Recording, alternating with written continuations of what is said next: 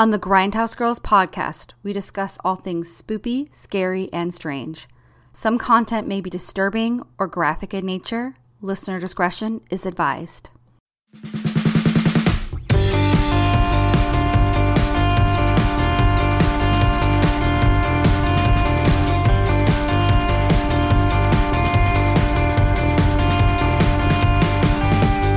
Hello, Grindhouse Girls friends and fam, and welcome. Ty West grew up an only child, and he will tell anyone that he believes that influences his personality to be both motivated and self-driven. He typically writes, directs, edits, and produces all of his own films. So, when the pandemic happened, he did what made the most sense to him.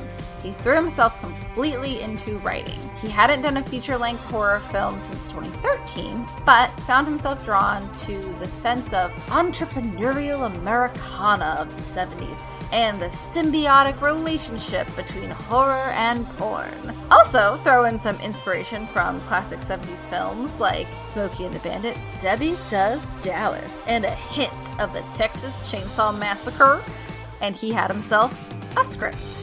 He ended up reaching out to the one and only production company, A24, as his first choice for the film, sent him over that same script, and they called him back saying, "Alright, I think we can dig this."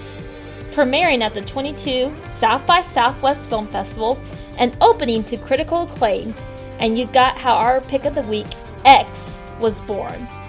So, don't stand too close to that lake and be aware of your surroundings. This is the Grindhouse Girls podcast.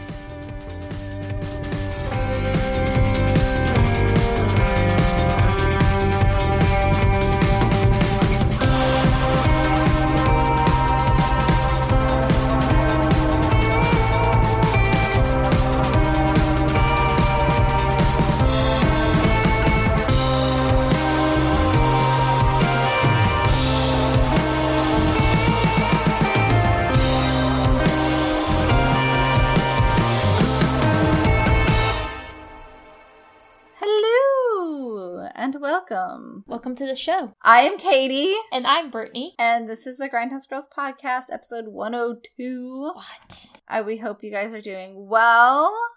How are you, Britt? I am good. I've been keeping busy, as you did too. I believe we had a 3-day weekend at work, which sounds really, really nice until you have to realize you make up for Monday being off. So... Yes. Yes. Or your coworkers being off Friday through Tuesday, and then you have to pick up slack, and you're like, tight. Yeah. I was here. Oh, fun times. So, but yeah, it's been busy, but I can't complain. What about you, Katie? How have you been? Same thing. Tech week for my show is nice. Next week when we're recording, but when this releases, it'll have passed and the show will be opened. But that's always, if you've ever done theater, and our director said this last night, he's like, there will be a point where everything will seem like it's going wrong and this show is going to suck. But that's not what the show is going to really do. So just be aware of that. I'm like, yep, that happens every time. So it's the most stressful time, but it's also when the show starts coming together. So it's cool too. So, and it's just been... another interesting week. I watched the Johnny Depp Amber Heard verdict live today. It's over, y'all. It's over. Did you hear what the verdict was? Yeah. It was interesting because Johnny Depp, I didn't expect him to win all three, but he did. But also they only awarded him $10 million in compensation, and then they said $5 million in punitive damages. But in the state of Virginia, you can only, I think they top it out at $325,000 or it might be $350,000.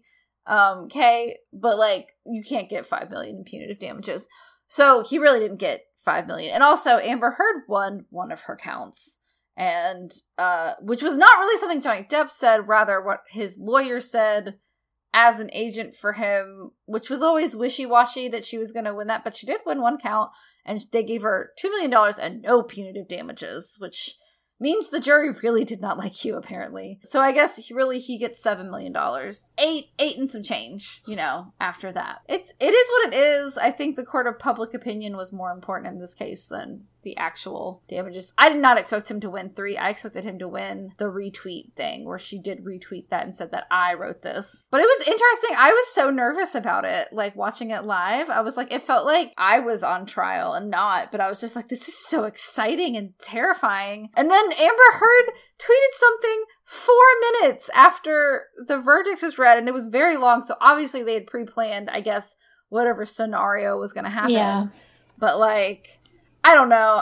It was bad form. And like, I don't know. I feel bad for her because I feel like she does have severe mental health problems that could be helped by therapy with a good therapist. But I think narcissism and borderline personality disorder is so hard to admit that you have it, because that is part of the symptoms, is that like you don't see your own faults, and that's a big symptom of that. And so I don't know if it's like, I feel bad because it's not her fault that she has that kind of stuff. It's not her fault that she had an abusive childhood. It is her fault that she lied about abuse. Yeah. In my opinion. In my personal opinion, allegedly, it does seem to me like she lied about a lot of things. And that's not cool. Even if they had a shitty relationship, just be like, it was a shitty relationship and, we were both at fault. You don't have to throw the other person under the bus. I'm just amazed that I've seen more of this in my timeline and my newsfeed than the shootings in Texas. Like, I don't know. Well, I will say it's maybe an unhealthy coping mechanism to take a break from all the sad shit. Yeah, and be like, oh, here's 2 rich people. Although it's sad, the abuse stuff is sad. Yeah. Like, I don't like that shouldn't happen to anybody. And relationships shouldn't be like that. And I feel that part is not the funny part. The funny part is just the reaction to, like, getting caught in lies is just more denial. And just, it became a bit of a circus. Yeah. And apparently there was another shooting in Tulsa. Supposedly, today. And I need to research this, but I read somewhere that there was 12 other mass shootings since the Texas shootings. But I need to research that because I don't like to go on record and say things until I know for a fact. Yeah. And because of that, I try to look at legitimate news sites when I see things like that. And multiple ones, because with a 24-hour news cycle, people will be like, even legit news sites will occasionally be like, this is happening. And then they'll have to come back like, oh, wait, no, that didn't happen. Sorry. Yeah. I think it's sad because it's not that people are forgetting it so soon. It's just more that we become desensitized to it because it just happens now every couple years. And I think it's really sad that we become desensitized to it and we stop talking about it, because once we stop talking about it, nothing changes. So that's what I kind of think about. And I haven't really been into the Johnny Depp Amber Heard thing, if I'm just being completely honest, because it does seem like a circus. And I think there's still weird things. I still think there's weird things on both sides. And that's not me sticking up. Oh, yeah. That's not me sticking up for Amber Heard. It was a shitty relationship. Yeah. But anyways, Johnny Depp, Amber Heard, I'm glad it's over. Hopefully there'll be a stupider court case I can watch on Emily D. Baker's YouTube channel so I can distract myself. But yeah, if what's happening in Tulsa is what's happening, I'm so sorry. And I really hope things are going to get better, guys, because we got to fix this. I know we said this last week, but we have to fix this. But speaking of trying to distract ourselves from the horrors of the world, have you, was there any housekeeping before we get into what we watched? No, ma'am. No housekeeping on my end. What about yours? The only thing is, I think I may have accidentally said that the director, not the writer of Freddy's Revenge, was the one that didn't get the queer notes on the TikTok video. So if that's what I said, I'm sorry. It was the writer, not the director. So sorry. But that's the only thing, is I don't even think it's really that big of a deal. Did you watch anything this weekend? Besides our movie, we stained our shutters and hung them up, which staining shutters took about 6 hours and hanging up took about 4 hours. So it's a bitch. Yeah, it's a bitch. So the only thing I was able to get for was the first 4 episodes of Stranger Things season 4. Me too. That's where I got 4.5 episodes in. Yeah. So I haven't gone. I got through episode 4 and halfway through episode 5. Episode 4 it's very interesting. Good. Episode 4 was so It is good. Really good. Also, there's a song that I like, and I think has been redone. Either it was redone recently, or just people were playing the original song on the radio. Running up that hill. Yeah. Oh, I love. Okay, so Kate Bush And the It's a very good song. first time I ever heard that was actually a cover. Placebo did a cover of Running Up That Hill. And I loved that song. And then when I first heard the Kate Bush one, I had to get used to it because the Placebo cover is so slow. And the Kate Bush one is more like, if I only could. So I was like, but man, it was, I like, poor Taylor, a half hour after we watched that episode, I was still talking about it because I love strong music choices in TV shows. And that was so perfect. And it is Ryan, who is back to editing. Welcome back, Ryan. Yay. Thank God, because we're going into Tech Week. I'm so thankful. But we're so excited. Ryan was messaging us about us, and he's like, it's so much like Nightmare on Elm Street. You guys picked, like, the perfect movie to go with Stranger Things. I was like, I didn't even realize that was what the theme was going to be for Stranger Things Season 4. There are some familiar faces. Actually, faceless. Familiar faceless. Because one of the faceless men is playing a minor part. I won't say who he is.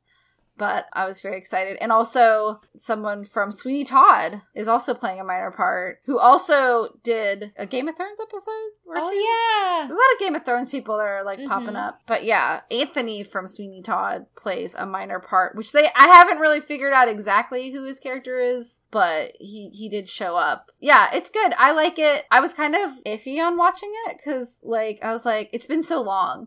But it hooked me back in. And see, it's good though. I honestly thought the first, like, I know, like, they have to set things up for this season, so I get why the first 2 episodes were a little bit slower.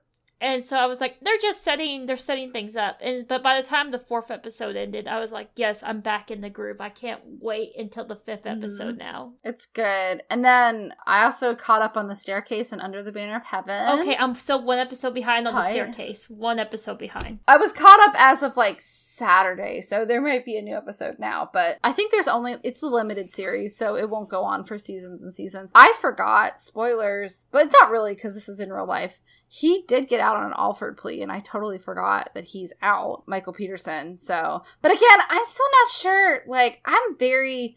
I got to the episode. Did you get to the episode with the owl theory? No. So the last episode, the very end of it is, why did I just blank on her name, meeting him in prison, and the neighbor looks over and he sees the owl, like he's studying the report and he sees the owl. So the next episode. Okay, here's the thing I love about the next episode. It's not a huge spoiler, but they go into the owl theory.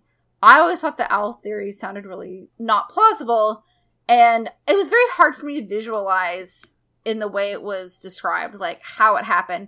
But I will say, the way that they staged it in the TV series makes it extremely plausible. I love the staging they do. That could have happened. I love it. It could have, yeah. So that's why I'm like, I don't know that Michael Peterson didn't kill his wife.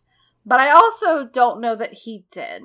And I do think there's enough evidence. I think the Alford plea is what it is. I think he does have enough evidence for a jury to convict him. But I'm also like, I feel like if he did kill her, it was an accident, or maybe he lost his temper, because he didn't seem to, like, actively hate his wife. I don't know. The owl theory is super plausible, though. Now that I've seen it, I hate that I saw it, because it's really sad watching someone bleed to death on camera when you know that it was a real crime. But I will say, I do think it makes it more plausible. But you know what? I love the brilliance of it, because I was reading about the Staircase case, and I know, like you said before, they covered it on My Favorite Murder. It's something, because it's just... But what I love about this TV show is that for people who really aren't familiar with it, like someone like Taylor, and me, who's like, I've read things, but I haven't watched the Staircase, like, documentary series yet, they do it in such a way that it really, really, really makes it hard for you to condemn Michael. Like, you're like, you see one way, you're like, maybe that happened. You see the other way, you're like, maybe that happened. And with this owl theory, the way you're talking, it's like, oh shit, maybe it happened. And it's upsetting to think that, you know, she died in any of these ways, but it kind of puts you in that headspace of, okay, this is how it could have happened. Like, visually, you are seeing how it could have happened. And I'm very appreciative of that, because it does make it harder to say for sure with certainty that Michael did it or did not do it. I mean, the documentary kind of does that too, because it is from his point of view. So, but, you know, they also did it in several parts, because they did it when he got convicted, and then they ended it, and then they went back when Sophie was like, hey, like, the owl theory, like, this is plausible. And It's interesting. It is interesting. Again, I haven't seen anything about how how Kathleen's family feels about this, so I'm curious how they feel about it. But again, HBO tends to be a little better than Hulu about asking families for permission. I just ran into another TikToker where her sister's brutal murder was, and I can't remember what the murder was, but I think her sister's first name was Brooke, and I'm blanking on her last name, but like they dramatized her sister's murder and they covered more about the murderer, and she's very upset about it. And so like I like Hulu's Under the Banner of Heaven. It's based on a book, so I'm like, well, I know the author gave his blessings, but I wonder how the victims' families felt, although it's a much older case because it took place in the 70s. So like, there's that. But I'm really enjoying that show. Andrew Garfield is great. Honestly, the whole cast is really great. There's some really good actors. Wyatt Russell's in it. There's a Culkin. Rory's in it. Rory Culkin is really crazy person, and I love it. Who's the girl actress that was also in Fresh? Because she's about to be in Where the Crawdads. Oh, she's great. Yeah, Where the Crawdads Sing. She's great. Because you've heard about. So I don't know if you're seeing this, but like a couple of years ago, I saw like all my friends who were reading books were reading Where the Crawdads Sing, and now it's being made into a movie, and she's playing the lead Kaya in that movie. And so that's one that is on my list, and I haven't read it yet, but I've heard good things about it. Daisy Edgar Jones. Yes, that's her name. And I'm wondering, because I'm like, okay, either it's based on such a beloved book that either this movie is going to be incredible or it's going to fail miserably, because that's what always happens when a beloved book gets turned into a movie. It's another murder mystery. I need to watch that. I feel like Kat told me to read that, because Kat reads murder mystery books much faster than I do. And she'll be like, oh, read this one. And I'll be like, oh, okay. But yeah, was there anything else you got to watch? I will say, so I did watch the next 2 episodes of The Time Traveler's Wife. Guys, I don't know why. It's not really that great. I think sometimes I just like to watch like shows that are very mediocre. I can't explain it. No, that tracks. I do that too. I'm just like, I continue watching it. I'm not like thoroughly impressed with it, but I like it enough that I keep watching it. But I will say that the thing I have been doing that I'm very proud of, I've been trying to slowly get back into reading. Me and Katie have talked about this a lot, where I kind of have attention issues with reading, which is sad because I love it. So I've been reading, like, I've found this list of like 30 great short stories, and I made my way through 2 more short stories. So I read Where Have You Gone, Where Have You Been by Joyce Carol Oates, and I also read The Bear Came Over the Mountain, and I feel really, really bad because I'm forgetting the writer's name, but that movie was adapted into Away From Her, which was nominated for Best Original Screenplay in like the early 2000s. The Bear Came Over the Mountain is really sad. Where You Going, Where Have You Been kind of terrified me because it's very loosely based on this murderer that like murdered and abducted 3 teenage girls. So it's a little bit frightening, but Joyce Carol Oates usually does give me that feeling when I read her stuff. So it was Alice Munro. Thank you. Was The Bear Came Over the Mountain. Yes. And it's a good, it's sad. I Googled it. It's sad, but it's a good short story too. So yeah, and that's the other great thing about short stories is that they're more readily available to read free online. I know. I'm trying to read some plays for our upcoming season, and some of them are on Audible, and I found it delightfully entertaining to listen to them. But at least we got to see X, finally. Yes. Yeah. Which I guess we should get started talking about it a little bit.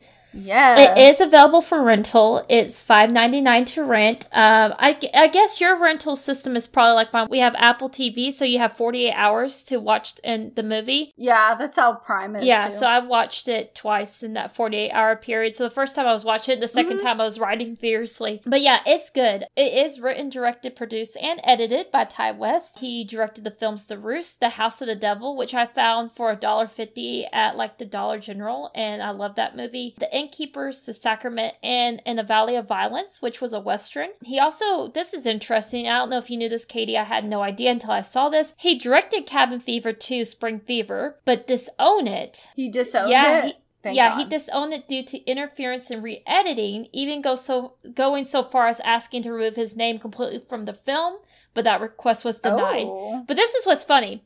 So that was what I was reading like on like a few different things. But one interviewer was like, so you were fired from Cabin Fever 2. And I was like, oh, were you fired or did you just hate it? I don't know. Because he goes, yeah, people always bring that up, blah, blah, blah, blah, blah. So I thought that was interesting, but I wasn't able to research that further before tonight's premiere. I will say Cabin Fever does not really hold up. I would agree with that. I think we've talked about this. Oh, I will also say, so we also know that Ty did the second honeymoon segment from VHS, and he also was Turok in Your Next, which, spoiler for Your Next, but it did come out 11 years ago. And we already did it on the podcast. Exactly. He's the first death in the movie. He gets the arrow through the eyeball. So, yeah. Which he, plays a hipster, which I still think is really funny. He plays a hipster film director, which we thought, I remember talking about it. We're like, this guy has to direct movies. And then we looked it up and we're like, oh, he does. Because he ad-libs a monologue about his parents, not understanding his artistic pursuits and stuff. And I was like, oh, this is a very familiar talk. Yeah. This person actually has been in the trenches. But yeah, The House of the Devil is on my list and I haven't watched it, but The Sacrament sounds so interesting. And they're definitely on our list to do at some point. So, but this movie just looked so interesting from the first trailer that I'm almost glad this was my first Ty West movie. I will say this one, you can tell it has a bigger budget because I haven't seen all of his movies, but The House of the Devil is definitely more of a slow burn. It's a good movie, but the movie doesn't really pick up till the third half, which I think is arguable with this movie too. That it's the last 40 minutes of the film you're hitting the ground running. Because we'll get into it, the plot, but I paused it when the first kill happened. I was like, oh, this is actually late in the movie. But the movie moves quickly enough that you don't catch it. But House of the Devil is kind of the same way, where it's it's really setting the scene for what's happening, so when shit starts to happen you're like, oh my god. But this one definitely has higher production value than the House of the Devil, but definitely recommend House of the Devil. Yes. Anyways, I will say I love the name of the movie because it's kind of a double meaning, because X obviously goes for the X rating, which, as Ty West, I think we said in our intro, kind of the relationship between adult films, much of whom were rated X, and horror films were rated X, especially in the 70s. Now that stopped in 1990. Yes. But the weird thing is X sounds so definitive. Oh my god, so so serious. Oh, no one can see it except certain people.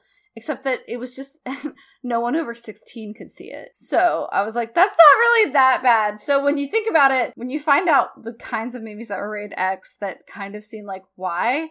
One was Midnight Cowboy. The other one was Fritz the Cat, which I think is just dirty. It's not really it's a cartoon. It is a little... But I cannot remember...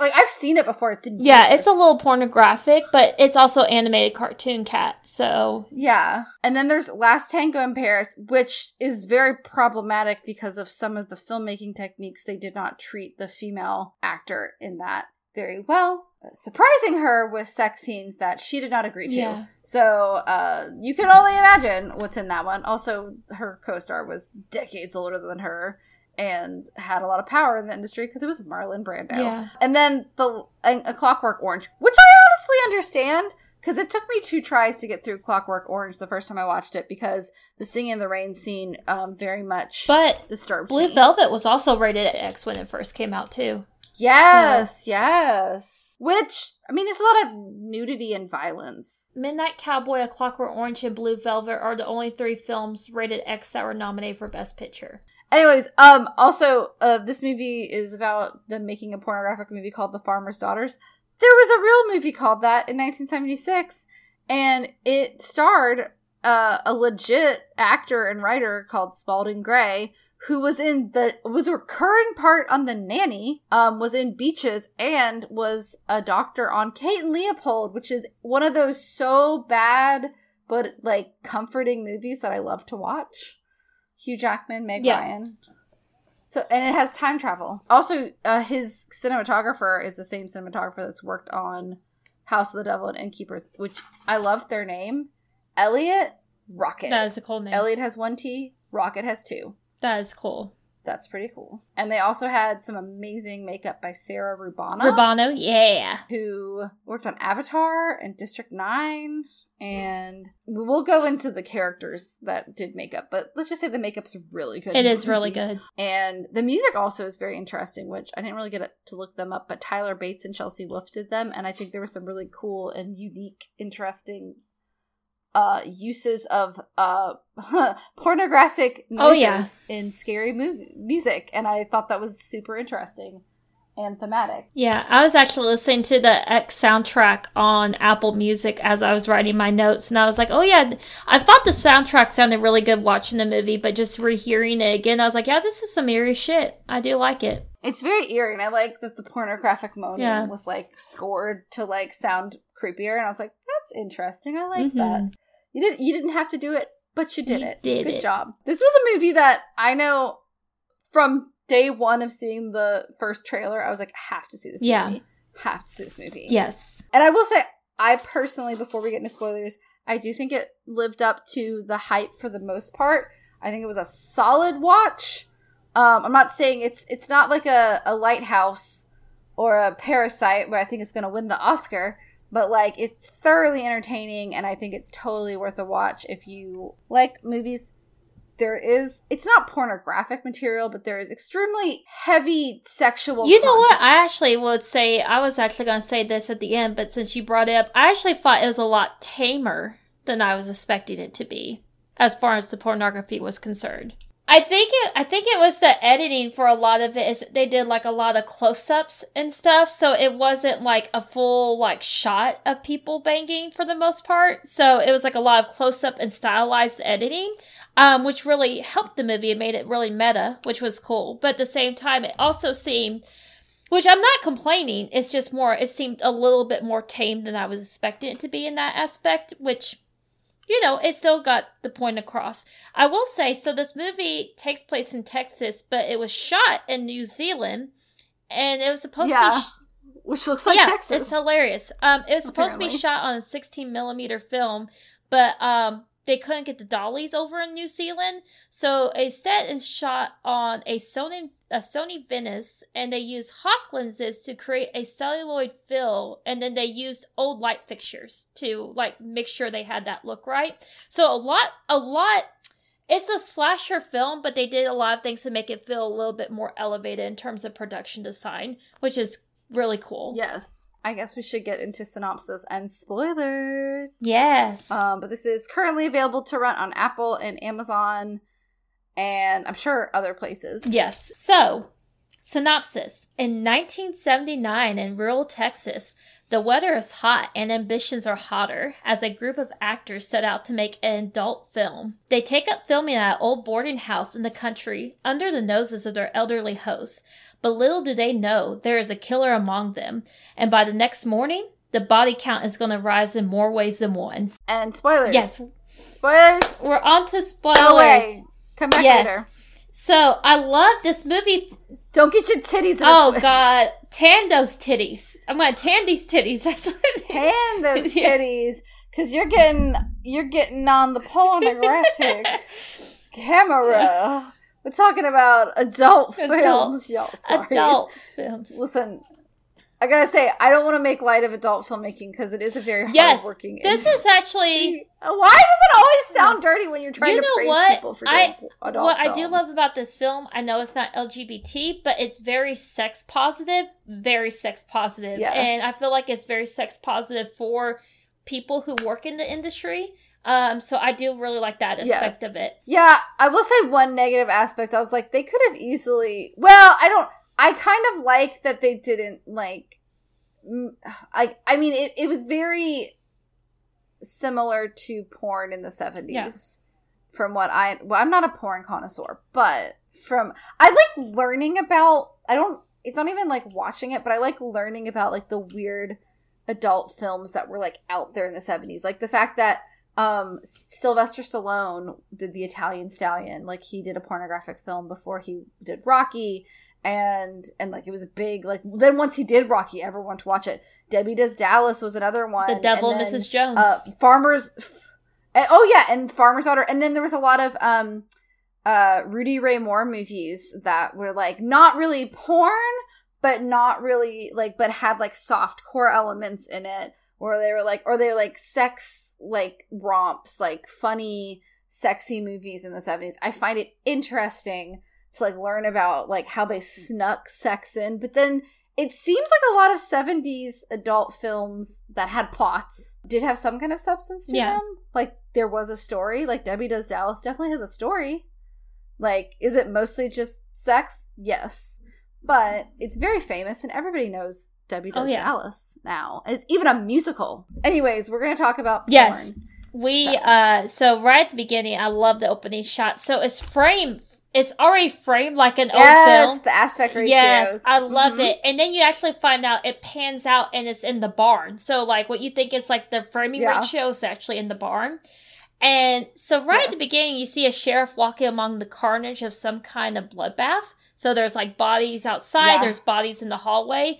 And then But they cover them all with blankets so you don't know whose bodies they are. Just that it's nasty and a lot of see carnage, a lot of I blood. Thought was very smart. Yeah, a lot of blood. So you're like, oh shit.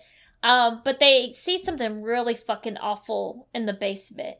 It does have that feel, like it feels like a bunch of movies you've probably seen before, but it's also really original, and that's what's really cool about it. But we do see a title card that says 24 hours earlier, and we see a woman, Maxine, snorting some coke. And of course, Maxine is played by Mia Goth. We know her, we love her. We most recently saw her in Suspiria, the remake, where she famously lied about having dancing experience because she really wanted to work with Luca Guadagnino. Which is interesting because she does actually get to use dance in this film later on with a couple scenes, which I thought was interesting. She's also was in Nymphomaniac Volume 2, and she was recently in the newest version of Emma. She plays Harriet. It's a very different role for her. It's very quiet, and she's using her British accent, which she's British in Suspiria, but she often plays parts with an American accent. And she's very good at her American accent, I will say. I think she's the only non-American. And actually, you know what? Wayne might be not American too, but I think I did see that. Yeah, he's on. We'll talk about Wayne's character because he's on a TV show that my mom got me to watch, and I was like, "Oh, he's in this movie about porn, but not about porn." Also he was on. Well, we'll talk about it. But yes, love Mia Goth. She's a very, very good up. I feel like she's still kind of up and coming. This is maybe her first, like, not supporting role, because she's played a lot of supporting roles, but I really like her. I think she's got a really high caliber acting. I want to say, because I've always wanted to see this movie, and it's on our list, and I almost picked it one time, High Life, which is Robert Pattinson. Yeah. I think she may be the lead across Robert Pattinson in High Life, and I think she was the lead female in A Cure for Wellness, too. So but that one was kind of a floppity flop, even though people are like, it's beautiful, but it's weird. It looks like it'd be beautiful and weird by the trailer, so I could believe that. But we do actually see Wayne Gilroy, her boyfriend, come up, so we are already at Wayne too. Yes, so Wayne, and Wayne is the proprietor of, it seems like, a strip club in Houston, and Maxine works for him. I love her name, Maxine Minx. Ooh. Yeah. Obviously, it's a stage name. But her producer boyfriend's name is Wayne. And Wayne is played by Martin Henderson, who was the boyfriend in The Ring. He was the ex. Oh, that one. Yeah. Okay. I was like, he was the ex and the father of her son Aiden. So pick up the fucking phone, Noah. So Noah has, spoiler alert, but The Ring came out in like 2004. Noah has one of the best deaths ever in a film, horror film. Yeah. I mean, he's the moment we find out Samara crawls out of a TV screen. So nothing can beat that. Fun times. Yeah. So, which I just found, I was like, oh, he was in horror all the way back then. Kind of like Julie, oh shit, I'm blanking on her name. But she plays Rita in Dexter. Julie. Oh yeah, I'm blanking her last name, but she started out in horror, and especially she played a recurring vampire on Buffy, and did a bunch of horror stuff. And so then she went back and like that's why she was like, ooh, Dexter's kind of like horror. So it's kind of like where I started out. So great actress, and I'm blanking on her name. But she's really good. You know who I'm talking about, Rita from Dexter. But yeah, so he's also been on Grey's Anatomy, but recently he's been on this TV show on Netflix called Virgin River, and it honestly, okay, there's a lot of really good actors in Virgin River, and it's a very like my mom recommended to me. She's like, listen, I'm not saying this is the best show, but it does capture my attention. The script is not great. The dialogue's not stellar. But it's one of those, like, it kind of reminds me of, like, Twin Peaks without the weirdness. Like, because it's a small town. It's, like, this nurse. She's a midwife / nurse practitioner. And she, like, lost her baby and her husband traumatically. And so she moves to this, like, remote town. But the doctor doesn't want her working for him. But then, like, she befriends everybody. And he plays her love interest. Who then gets his ex-girlfriend pregnant in the second season. So there's a love triangle. I will say, I have watched, like, the first season and a half. It is actually, like, it's attention-grabbing, but it's kind of like what you said about The Time Traveler's Wife. Is it the best show on television? Absolutely not. Is it nice to turn my brain off and just watch it? Absolutely. And the lead is the girl that played the sexy version of Moira, the maid, in the first season of American Horror Story, yeah. and then played the redheaded witch that Sarah Paulson's gross husband kills. And I'm blanking on her name, but she's the lead in that. So it's two horror people in that show. But it's, you know, if you want to turn your brain off, it's got good actors. The guy from Animal House, one of the guys from Animal House is Otter from Animal House is in it, which I love that movie, but it's just the dialogue kind of sucks, but it's cute. It's kind of like a soap opera-y, kind of like light. Anyways, but yeah, so Wayne is her boyfriend, who apparently left his wife for her because she's so special, or as she tells herself, you are a star, you're a fucking sex symbol. You're a fucking sex symbol. Yes. I'm like, all right. Now, outside, though, a beautiful... I do have to finish this because this is really funny. Outside, a beautiful blonde woman, Bobby Lynn, walks through the door of a building with a cute picture of an alligator pulling the pants down on a woman a la Coppertone. And I was like, I literally told Taylor, I was like, look, it's like Coppertone. And he didn't realize that Coppertone's logo was a little girl getting her beach bottoms pulled down by a pup. But, of course, Bobby Lynn is played by Brittany Snow, who, if you don't know Brittany Snow, I guess you're not a millennial. But she's in, I think, the Pitch Perfect movies are probably what people most recently know her for. Personally, I remember her on the TV show American Dreams way back when, which was about, like, the 60s and stuff. And she was on, like, American Bandstand, I think. Her character danced on American Bandstand, and it was like, American Dreams. Very Americana.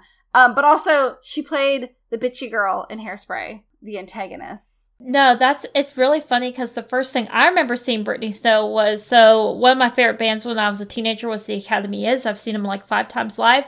But on their first album, they have a single called The Phrase That Pays, and she's in the music video for The Phrase That Pays. So for the first time I think I saw her after that was Hairspray, I'm like, that's the girl from The Phrase That Pays. So, like, it's funny watching, like, it's funny watching all those, like, old alternative videos from, like, the early 2000s, and then a lot of the people music videos are now celebrities, so that's kind of cool. We do see that this is taking place in 1979, and so we know it's Houston, Texas, and what's hilarious is Taylor's a Texan, and so he's like, that's still how it looks. Like, he's like, that's the manufacturing capital of the country. So Taylor was giving that commentary, and then it's really, really funny to literally read interviews afterwards or researching this movie, and Ty West going, yeah, I really wanted to use Texas because it was all about entrepreneurship, and I thought that was perfect for these filmmakers. Yeah. And Texas Chainsaw Massacre was obviously an inspiration. He said that was like a very light inspiration. He said he wanted like maybe the feel of it, but he said the main thing for this movie was more like Debbie Does Dallas and then Smokey and the Bandit, because he was like, everyone, because he kept saying that, he goes, everyone keeps saying Texas Chainsaw Massacre, but that wasn't my main thing. Like, I thought that was hilarious. He said that like in 10 different interviews. There's not as much sex in Texas Chainsaw Massacre. Like, I feel like they go topless skinny dipping, but nobody's like banging. that I remember. So probably that makes more sense that this is more of an inspiration of Debbie Does Dallas. Which is hilarious, too, because ironically, Texas Chainsaw Massacre also doesn't have a lot of blood. It's very violent, but it's not a bloody movie. So, which is one of the reasons why I liked it. Even though the new one, the best part about it was the gore. I honestly like that it is scary, but it's more psychologically scary. You know, did you say blonde bombshell for Bobby Lynn? Because, like, I described everybody, and that's how I described her. And then, so we're meeting the cast and crew of this movie because they're about to head out to film this movie. And then the next person, I was like, Afro-clad and large-membered vet Jackson Hole, who is played by Kid. Is it Cudi or Cudi? Cudi. I think it's Cudi because his last name is Kid Cudi. Cudi. Yeah. But he's a rapper. He's an artist. But this is one of his first, like, real movie roles. I think he's done, like, little parts because he was Ariana Grande's DJ, like the DJ on her song that she sang in Don't Look Up. Yeah. And then he's also in We Are Who We Are, which I haven't watched yet. And apparently he's in some part of Westworld that I haven't gotten to. I was like, oh. But I really liked him in this movie. I thought he did a really good job. He did do a good job. And I would like to see him do more movies because I thought he was really charming and like he just brought a realism to the part. Like, there's one part where he, like, somebody says something really disturbing. He's just like, okay. And, like, I was like, oh, it's so natural. And so I don't always expect that when people are, like, singers or rappers or artists turn acting. I'm always like, ooh, what's it going to be? What's it going to be? Or are you going to be able to act? He's a very good actor. I really like him. And he's also very handsome. Yes. And the large member thing is just a joke later on the script. Yeah, but BT Dubs, I could not find for certain if that was a prosthetic or not. I tried to look. I would say I don't even remember seeing his dick. It's like he's standing in the doorway and you see it like dangling and like yeah. So it's like, but like that was actually a very common thread of discussion with some people with this movie. So I was like, but you. I don't know. Okay. Yeah, I mean, I don't care. Yeah, just really, it's funny. It's funny because it's mainly men too that were discussing it. Yeah. So, but anyway, of course, with Kid Cudi as a musician, we know him for Day and Night in Pursuit of Happiness. Those were two major singles, I think, in like the mid 2000s. But I personally like Mr. Rager and Man on the Moon. So I actually joked with Taylor when I first met him. I was like, yeah, Mr. Rager was actually written about my dad, and he was like, really? Because at the time my last name was Rager, but I was like, no, not really. Yo, you should have kept that going until now. Just forever. Absolutely. Yeah. Kid Cudi is like a family friend. Yeah, he's a family friend. We went to high school together. Like, no, you say middle school because that's harder to disprove. Yeah. Because you could say he changed his name and, like, just point out a kid who vaguely looks like him. Yeah, he had a really weird, like, accident. And so, like, they had to reconstruct his face. So he doesn't really look like his kid photos. But, you know. Oh, God. Sorry, don't do that. That is, like, some psychopathic, narcissistic bullshit. Don't do that to people. Yeah. It is very funny. And then we also have artistically aspirational director RJ, who's played by Owen Campbell, who I was like, is he related to Bruce Campbell? Because he kind of looks like he could be, but I could not find any data on that, so I think it's just a coincidence. But he kind of looks like he could be related to Bruce Campbell, just a little bit. I found it interesting that he worked on Crank Yankers. Yes, as a puppeteer. Didn't even realize they were still doing Crank Yankers, but I think they did a revival. I think they did. Oh, maybe. Yeah. I just found that hilarious. He also was in Super Dark Times, which is on my list, and I've heard it's like darker Stranger Things, but a movie kind of. And he's also a recurring character on The Americans, which I have watched, but have not watched in a very long time. So, and then we've also got, last but not least, his church mouse of a girlfriend and sound operator, Lorraine, which I feel like is a weird name for Jenna Ortega, who obviously is played by Jenna Ortega, because I feel like I think of Lorraine, I think of a 55-year-old church lady, but that's just me.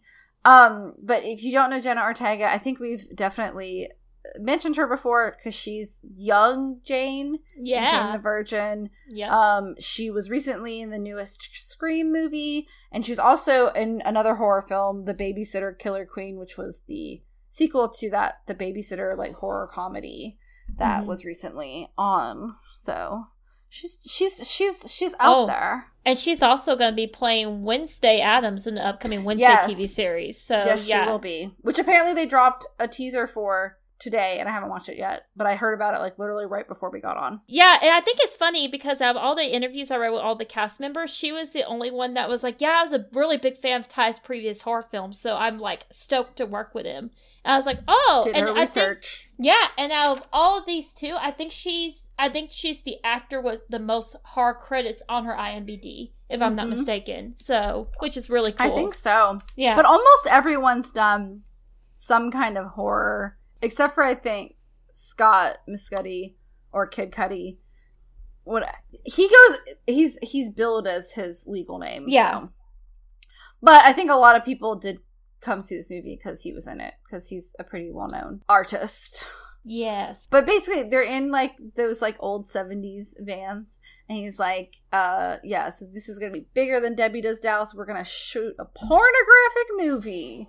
But they can't shoot in Houston because it's too expensive. So they're going way out in the country.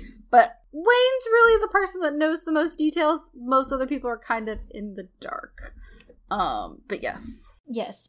And so they stop at a gas station where Wayne again reminds Maxine that she like has the X factor, like she's special. Yes. And Maxine's obviously special. Very scrappy. Like she's just like, I'm ready to have this life I deserve. And they keep it's a very interesting thing. They keep showing like a televangelist like preaching on the TV, and you're like, okay. Yeah. But outside, RJ starts to film some shots, and he's very much into. He's like, I want to create like an avant-garde porn. He doesn't really talk like that, but in my head, but he's definitely he's wanting to do like a higher graded porn film initially. And so, like, there's this really funny sight gag where Bobby Lynn suggests as they film the gas pump, they're like, oh, she's like, you should make the handle looks like he's holding his cock. And so, I love it. It's a group effort, y'all. I do love, this reminded me of you, Katie, though, because it's like, Wayne comes out with her cigarettes, and she's like, Winston's, you know I always smoke Old Golds. And I was like, oh, Katie, like, I instantly thought of you. Because of the Old Gold is what. Oh, like, Old Golds. Oh, okay. Yeah. I was like, Katie actually smokes a pack a day, in case you guys didn't know. Can you hear that I smoke a pack a day? No, I don't smoke a pack a day. Sorry, smoking is, nicotine addiction isn't funny, but it is funny to think I would smoke, because I'm like, I thought she was funny. She's like, I'm just kidding. And they go on. So they do arrive at the house. Yes. And then I do want to say there's a fucking cow. Oh, yeah. The cow, there's a dead cow that's been hit by like a semi-truck. And Maxine's like, I hate blood and guts. And I'm like, oh, poor girl. Because she's in a horror movie. Thing. Yes. Also, we see the sheriff from the first scene, which I forgot to say his name. James Galen plays the sheriff. He's also been in Avatar. A lot of the Power Rangers TV shows as voice parts and like a colonel or something. Mm-hmm. And he was also in the movie version of Bridge to Terabithia, which I never saw because I read the book and it broke me too much to watch the movie. The movie's just as bad. So yeah. Yes. But you're right. They do get to the house. And it's way out in the boonies. Yep. And there's no cell phones because it's 1979. Yes. So. But Wayne goes to talk to Howard. Because they're renting a boarding house from Howard. So. Howard is played by Stephen Uri, who has done a lot of, like, it looks like makeup roles, kind of like Doug Jones. So the Lord of the Rings series, Ash vs. the Evil Dead, which is an excellent horror TV show if you want to check that out. And Hounds, which I haven't seen Hounds, but he's a regular on that show.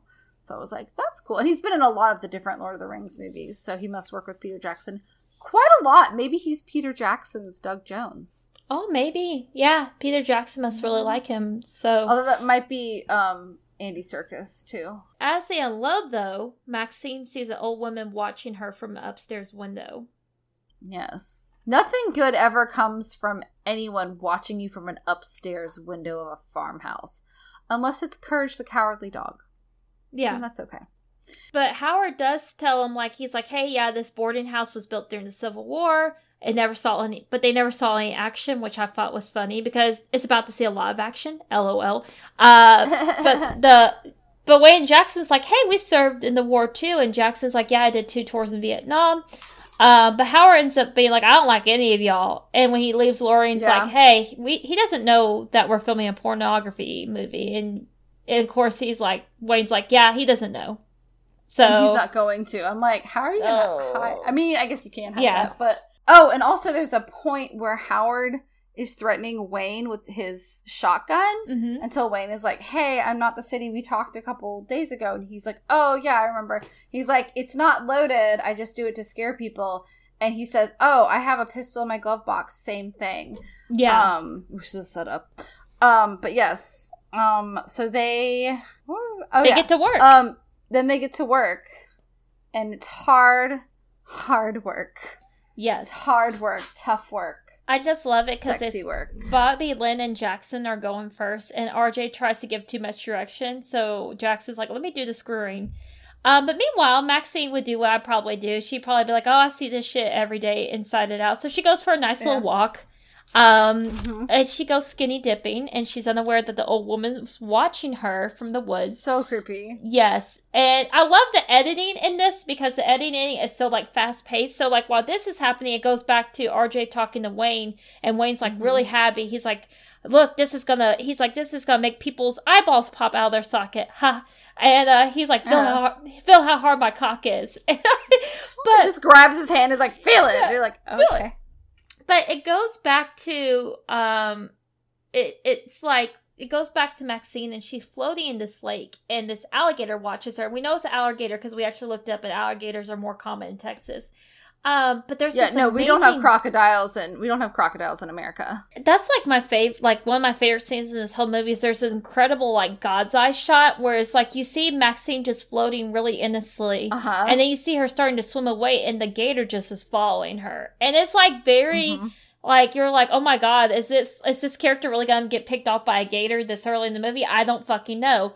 But she gets out at the last minute, and I did think, I was like, I'm surprised, I could understand her not knowing it didn't follow her, but you'd think the gator would, try to reach up and snatch her as she was getting out. But she does live. Yeah. Thank God. She does. Yes. And the old lady who we find out from Howard, her name is Pearl. He's like, my wife is at the other house. Be quiet because... she's not well. Well, I did find it was interesting. I wrote it down. We actually don't find out her name is Pearl to the last 12 minutes of the movie. Oh, yeah. Yeah. So, but he does reference his wife many times. So. Yes. Yes. And, she's not well. She's not That's well. all we know. But yeah, so then Maxine returns. She's walking back to the house.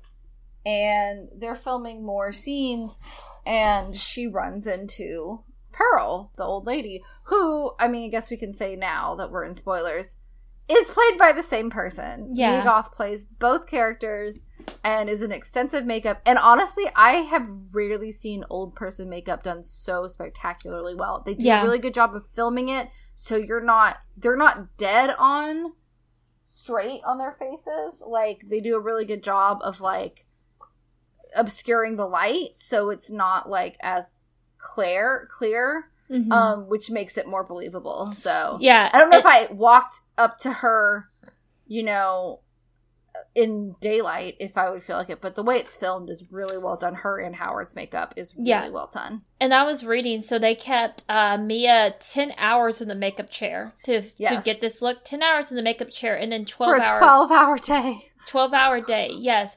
And I was reading with Brittany. Brittany said that when she was looking at Mia and the Pearl makeup, she had to really search Mia's eyes to see Mia in there. She's it's so convincing, the way she moved and everything. I had to really look for Mia, which she's I think it's a great testament to Mia's acting, too. Yeah, especially her body work, which is something I feel like people don't talk about as much, but body work is so important to acting, and it's something that I think people take advantage. They're just they don't think about it, but take for granted. That was the phrase I was trying to say. Anyways, but Pearl beckons Maxine to the house and serves her lemonade, which I'm sorry, I would not drink lemonade in that nasty house. Well, Maxine, I feel like this with Maxine and especially Bobby Lynn is that they are very respectful of people, which I think is something else I really love the characters. There's multi-dimensions to them.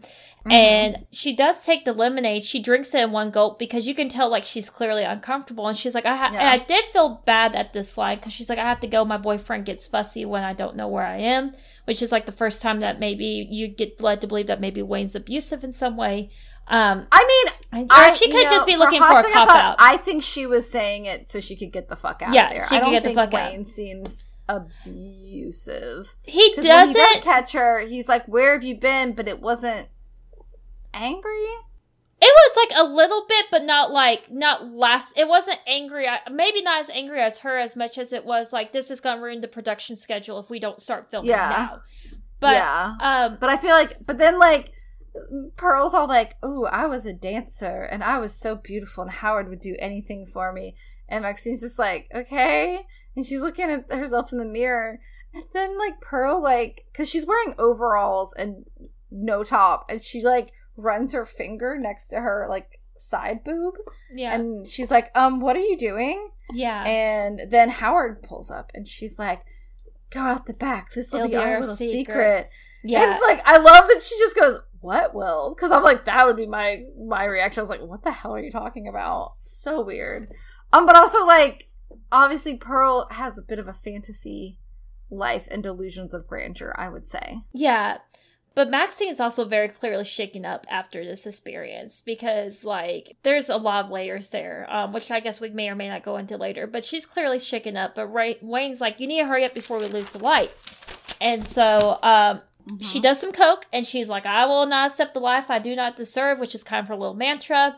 And, yeah, they start to all go out to the barn. And I didn't catch this till the second time, but there is a face on the milk carton because she's playing the farmer's second daughter. And you see a face on the milk carton for just a split second, which does play homage later. But yeah, they start to film the scene. And meanwhile, we see Pearl. She's putting on makeup to look more like Maxine. And Maxine and Jackson film their scene. And everyone seems like captivated by Maxine. Even Lorraine. Transfixed. Yeah. And then frickin' Pearl is watching them. Yeah. But they don't know that she's watching them. They have no idea.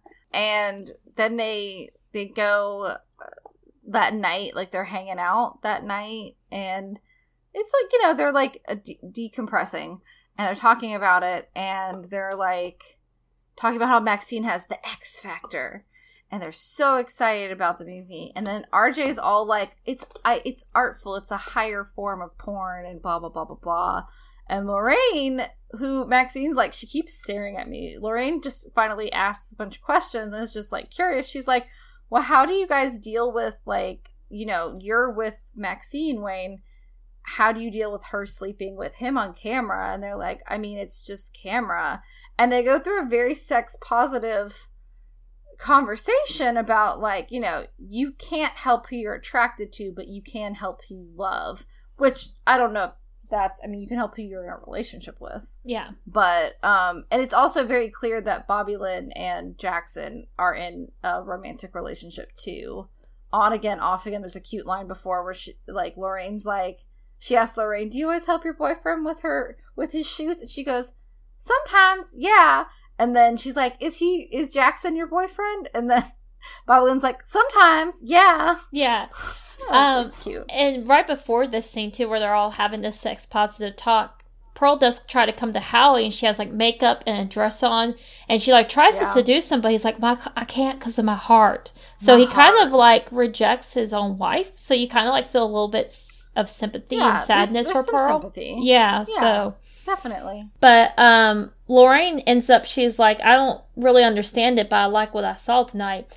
And Jackson gets out a guitar, and Bobby Lynn sings "Landslide" as made famous by Fleetwood Mac. Which I will say, because they're, like, editing stuff back and forth, it's not just them singing like that finale of Euphoria. It's at least interesting. And she only sings, like, I don't think she sings the whole like thing. A minute of it. Yeah. But it's not a lot. It's just like the first verse. So, sorry, Gizmo's barking. No. Sorry. And it does juxtaposition with Pearl getting ready for bed, so, like, taking off the makeup. So it's, like, really sad because you're, like, thinking of Pearl, like, getting older, which is, like, an aspect of Landslide as a song. Yeah, the juxtaposition is very, like, sad and, like, a little emotional, but also like interesting. And you're getting this contrast because also Bobby Lynn says something earlier about like, you know, sometimes we make people uncomfortable because we're young and we like to fuck and they are sad that they're old and they can't. And she's like, one day we'll all be too old to have sex and we'll be sad, so we might as well like take advantage of it. So there's a lot of like juxtaposition of age, and youth and beauty and all that stuff. And obviously it's something Pearl misses, which is driving her to the next few scenes. Yeah, but that's where, after they finish singing, you know, Lauren's like, I want to do it. I want to be in the movie. And RJ is like, what? And so they been so positive, porn. And then all of a sudden he's like, oh, you want to do it? No. But Wayne's like, I mean, she can do it. And also, she has bodily autonomy, bud, so shut the fuck up. And Wayne does tell RJ outside, he's like, if she gets famous, maybe she'll take you with her. And so he's like, but she's a nice girl. And Wayne, like, gets in his face and he's like, none of them are nice girls. And so they go through with the scene. And I think Jenna Ortega was maybe 19 at the time of the filming. So they keep her in, like, underwear and bra. And we see where they start the scene, but we don't see her nude. And he has a blanket over his dick. So, like, it's very tame. Which maybe she'd never done a scene like that before, and they were like, we don't need to overdo. But again, there is sex in this, but it is about making an adult film. But also, like, it's not overkill. I would say, like, they do it where it's needed, and they don't overdo it. So I think that's one of the reasons why I really like this movie, and I would recommend it to a lot of people, unless you're a real prude about nudity and sex in movies. But honestly, like, it's not the main focus of the film. It's just an aspect of it. Yeah. And so later that night, RJ's in the shower sobbing. Of course he is. So he gets so angry that he decides to leave in the middle of the night. And Blue Oyster Cult. Yeah. Blue Oyster Cult's Don't Fear the Reaper is playing, though, and I love that song. Mm-hmm. But it's playing, and there's Pearl standing in the middle of the road. And so RJ gets out of the car to make sure she's okay because, you know, he had a little bit of a moment, but I think he is a nice guy. Mm-hmm. And she moans and starts trying to kiss him. And I think she goes, I can show you what I'm capable of. And he's like, stop, I don't want to see it. And so he goes, suggests they find her husband. And that's when she stabs him in the neck. Yeah. Yeah. And then she keeps stabbing him, and there's blood everywhere. And it turns the lights red. Yeah. It decapitates him. And this is the final 46 minutes of the film, because I paused it here. So it's like an hour. So, like, for the first hour, they're setting everything up, because this movie's around like an hour and 46 minutes. So this is like the second half of the film, and we hit the ground running at this point. Yeah. But it's brutal, because she stabs him in the neck to the point of decapitating him, pretty much. I feel like this was the most brutal kill. Yeah. Because a lot of it's off screen, or, I mean, they show some of it, but, like, this was the most brutal one. And then she, like, they also had, like, to get the decapitation scene, they had, like, a fake head. And they had a stunt man with a trap door. So his, like, half of his body was under the trap door. But that's how they got his body to jerk when she decapitates him. And, like, they had, like, a prosthetic neck with the actor, too, when she was stabbing him. Which was it's so interesting to hear all that stuff was done. But yeah, that's the part where she briefly just starts dancing in the red light, and you're like, all right, that's weird, but okay, she has gone full-blown crazy. Yeah, it reminds her of her youth, though. Like, it's like, essentially, I guess she feels like young a little bit in that moment. She starts dancing again, and you're just like, what the hell's going on in her mind? But I will say, Mia Goth, I think, really did her research with the role, because she said she had 3 months to work with both Pearl and Maxine. And I feel like that, once again, you're talking about, like, the body of like, playing this character. I think she really got that. So, but yeah, Lauren wakes up, though, realizing RJ is gone. And so Wayne's up, and he's like, well, the van's still there. And she's like, but I didn't want to hurt him, and I don't want to break up. And so he reluctantly agrees to help Lauren find RJ. Lauren runs into Howard, and she's like, I'm looking for my boyfriend. And he's like, yeah, I'm looking for my wife. Da-da-da. And then Wayne goes in the barn, and one of the grosser parts, steps on a nail through a board, which this kind of stuff makes my soul leave my body when that happens. Like, I hate it. because then you have to pull it out.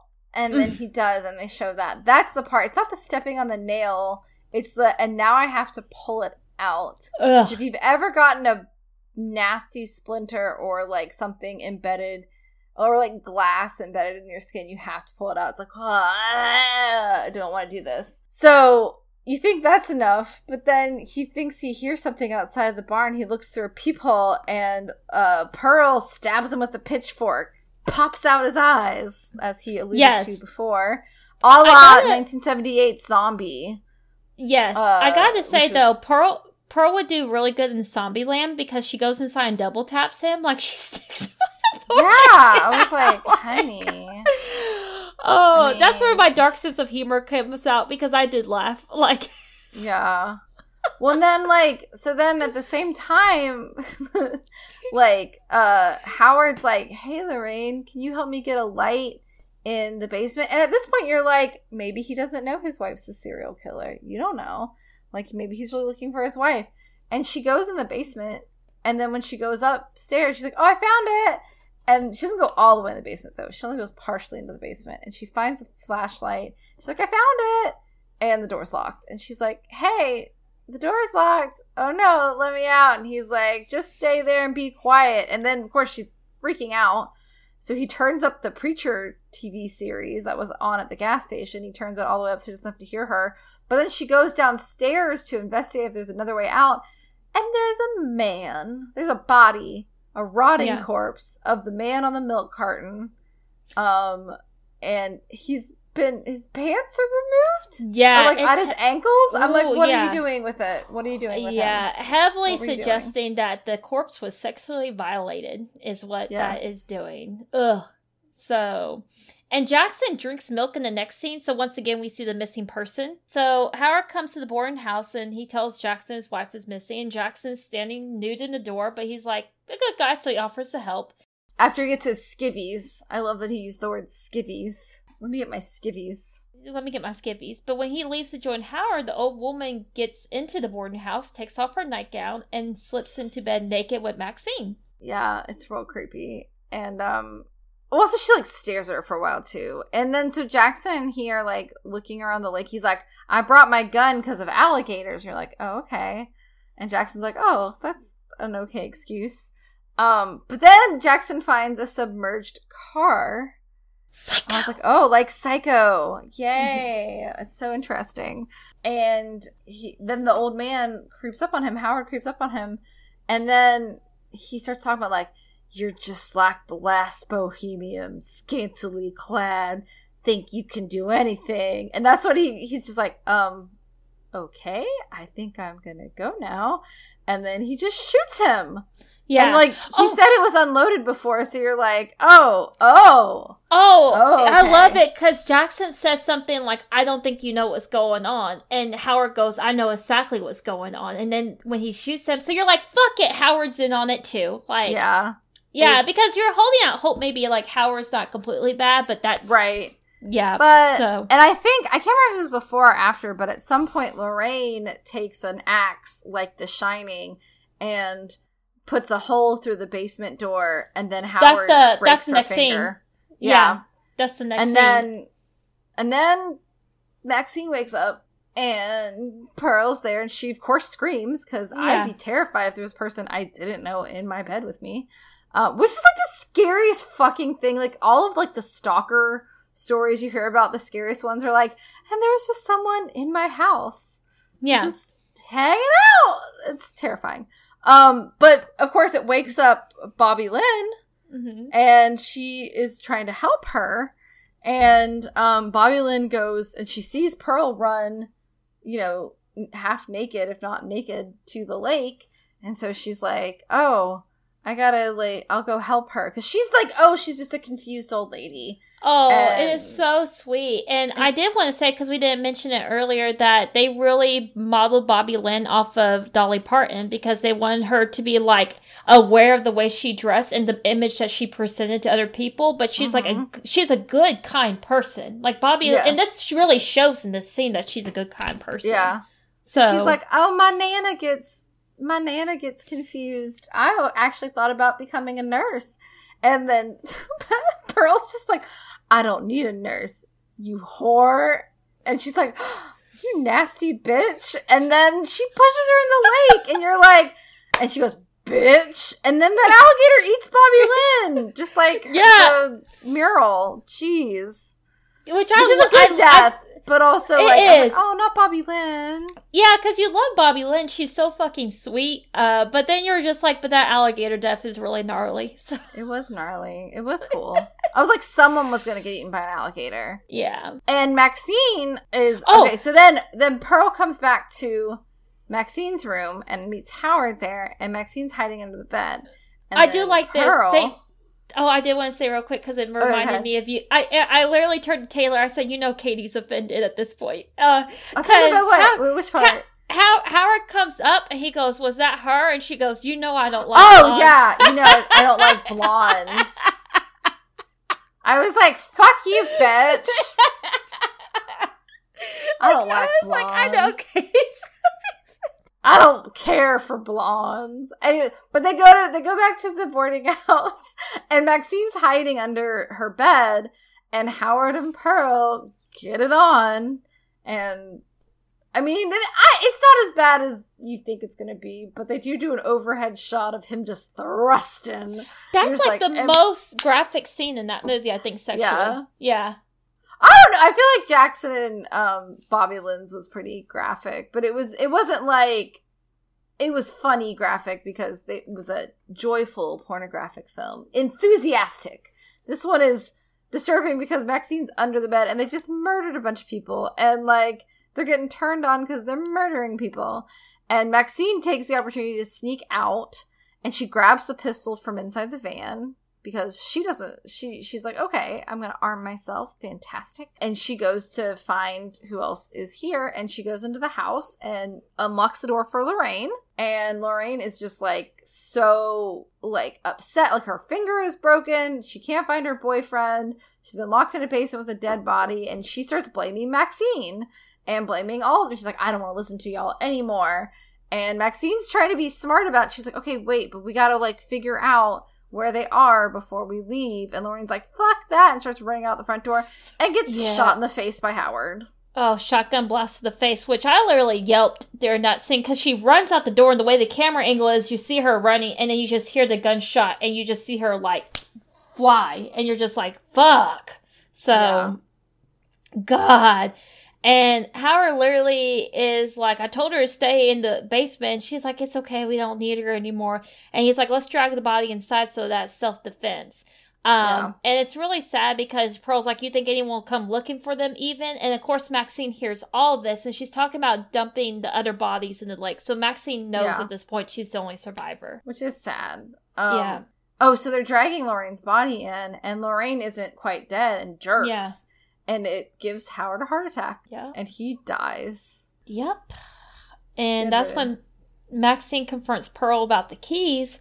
And, she's like, he's having a heart attack. And Maxine's like, I don't fucking care. Which you can't blame Maxine for that. And so she tries to get the keys. And Pearl's just like, you're just like me. You're just like me.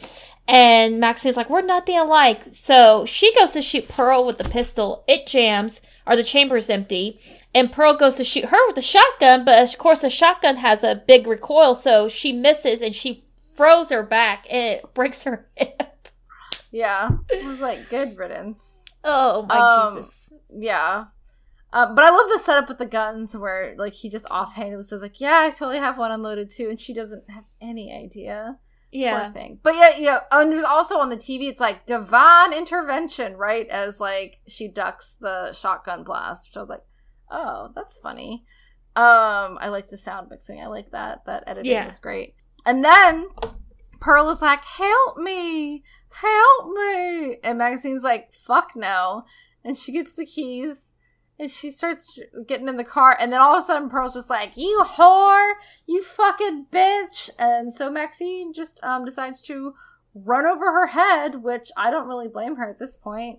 Although she probably would have died from the hip thing if she didn't get immediate attention. But, I'm okay with it. And she drives away to a new life, but we find out what her old life was. Yes, so on the televangelist shows, it's revealed that Maxine is the daughter. that they mentioned before going missing.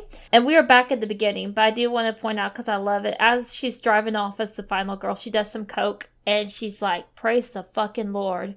I love it, because then that's literally, you find out that she's the daughter of the televangelist. Yeah. So you're like, okay, like it all comes together. But we're back at the beginning. And so one of the deputies finds the camera, and they tell the sheriff, they're like, what do you think it's on it? And he's like, by the looks of it, one goddamn fucked up horror picture. We just watched it. We did. But very yeah, clever. That's X. Yeah, that's X. It's X. Did you have any pros that we didn't already mention? I think a lot of it is like what we've talked about. So I love the awesome switch up. You think at some point it may be Howard doing the killing, like initially because he doesn't like them, but it's literally because Pearl is horny. LOL. Yeah. So Bobby Lynn's alligator death is one of my favorite deaths in a long time. I thought it was cool how meta the film was, and referencing the filmmaking and the editing aspect of what goes into a movie. So I felt like those were all pros. It's a really, really cool meta kind of piece of filmmaking. And it was fun. It was a real fun movie. So. I also there is a subversion of expectations, but like not in a pretentious way. But like there is it's called psycho biddy horror genre where like older people attack younger sexy people. But usually it's like prudish people, and I like that it's because Pearl is just like Mrs. Sex, because her sex life is dead and she's going to be dead soon. And it's so dark, but like she's just mad about it. And it is relatable. Like everyone is going to age, and that is really sad. And she's like mourning her youth. So it makes her a more interesting villain, I think. She's still wrong. She's dead wrong, but at least there's motivation, you know? And like, it's also interesting that like arguably the most sexually charged character is the final girl, whereas that's usually the opposite. Usually the virgin is the final girl. But the first two people to die are the only people that don't have sex in the movie. So, RJ and Wayne, which I found interesting too. So, it's a new spin on the classic slasher. Yeah. And the humor in the cast, everyone's great. It looks great. They really know what they're doing with the camera when they want to do it. Was there anything not great about it? So I honestly thought that it was weirdly ageist at some points of the movie. Like, I can't believe I'm saying this, because usually I like it when movies are shorter. I'm hoping, okay guys, so we can finally say this. So Pearl, the prequel movie, was shot right after this movie. So we will get a prequel film with Pearl. Mm-hmm. And I hope they kind of dive into this a little bit more, because I feel like you get like the surface of Pearl's character, but you kind of see there's more going on, but you don't really get to it. And so it was like, to me, the point that just coming across like, oh, one day you'll be old and ugly. One day you'll be old and ugly. Oh, I'm so sad I'm old and ugly. Oh, look, old, ugly people having sex. It's like, I don't think that was the intent of the movie, because there's those themes versus aging versus beauty, but some points it did feel like it was a little ageist, and I didn't really like that. To me, I was like, this is like what M. Night Shyamalan was trying to do with The Visit, where he was like, ooh, old people are scary. No, they're not. Aging is scary, but old people are not scary. Aging is scary for all of us. I feel like this movie did it the right way. But I think Pearl, I think there's definitely something to be said that this isn't just like, I think it's more about sex and less about age, if that makes sense. Because I think if Howard and Pearl had a regular sex life, and if his heart was better, she probably wouldn't be tying up corpses in the basement to fuck. Yeah. That's terrifying. Yeah. I also like that, like, you don't see anyone actually fucking a corpse. Like, I like that. Yeah, I felt like that would be taking it way too far. Oh, yeah. I also see a lot of people describe this movie as elevated horror, which I disagree with. I think it's very meta, and I think it's a lot of fun, and I do think you can tell a lot of thought went into the production of it. But I wouldn't necessarily call it elevated. I would say it's a slasher film with a lot better production value. Substance. A slasher film with substance. Yeah. It's kind of like, I was like, it's a good spin on the slasher, but it's not like artful in my. It's well made. Don't get. It's a well made movie. It's a well made film, but like it's not like Parasite or Hereditary or something where it's like, or like The Exorcist where it's like just a good movie that has horror elements. It's like, no, this is a slasher movie. Yeah, this is. But I like that it kind of like, you know, dwells in that and just kind of embraces it. That it's kind of like, it is a sleazy movie, but like in a fun way, like in a good way. It's good sleazy. I'm very curious. Like, I hope Pearl, because we know I would imagine it'd be a backstory, and I'm really curious to see if she was a monster, like quotations that was born or made. So I'm really curious, and I know we talked about this before the episode, and so our friend Dalton was telling us that there's an end credit scene. And unfortunately, the rental does not have the end credit scene, which is really frustrating. And it's not on YouTube or anything, so there's no place to really watch it. But supposedly Pearl is going to have more of a Technicolor look to it because it's supposed to be taking place in like 1918. So the movie's going to look very different than this movie. Like Wizard of Oz, but blood. I don't know. It might be. It might be like a happy drama. Who knows what it'll be like? Yeah. Did you have ratings for this? I did. Do you want the Grindhouse rating or the 8 out? I already spoiled it. So. Oh, you gave it an 8 out of 10. I gave it 7.5. Okay. Yeah. I really like it, but I was like, I don't know, like it's closer to an 8 than a 7 though for me. Yeah. Yeah. Sure. And I gave it 8 out of 10. So I think this movie, and I'm so sorry to my friends out there listening, I really like this movie. I think this was a case that maybe it got a little overhyped for me before I saw it. It is good, and I do like it, but it wasn't something just blew my fucking mind. It wasn't like one of those movies. I describe it as a lot of fun, a great summer movie, and better than your average slasher flick. It's the things I've said about it. So yeah, it's definitely, if you compare it to the stuff that's been coming out, like the remake of the Texas Chainsaw Massacre Netflix movie, I'm like, so much better. This is so much more worth your time than that movie was. I mean, Netflix, you know, has a large catalog, but like it sucked. What did you rate it for Grindhouse Girls ratings? Okay, so it was really hard because I really like, there were certain words I caught on for because I was like, I really want to do something with alligators, but I couldn't think of anything else. And I was like, oh, I really want to do something for Tandy's titties, but I couldn't think of anything else. So gators and gobbling dicks. Yes. I actually rated it S for shower crying and sweet serenades. Okay. Yeah. I rated it P for porn, pitchforks, and peeping pearls. Oh, yeah. I like it. I like the porn and pitchforks for sure. So, yeah. Peeping Tom seemed weird. So, peeping pearls. Yeah, peeping pearls. That's a P. So, yeah, that's cute. Rating. Sometimes it just comes to you. Yeah.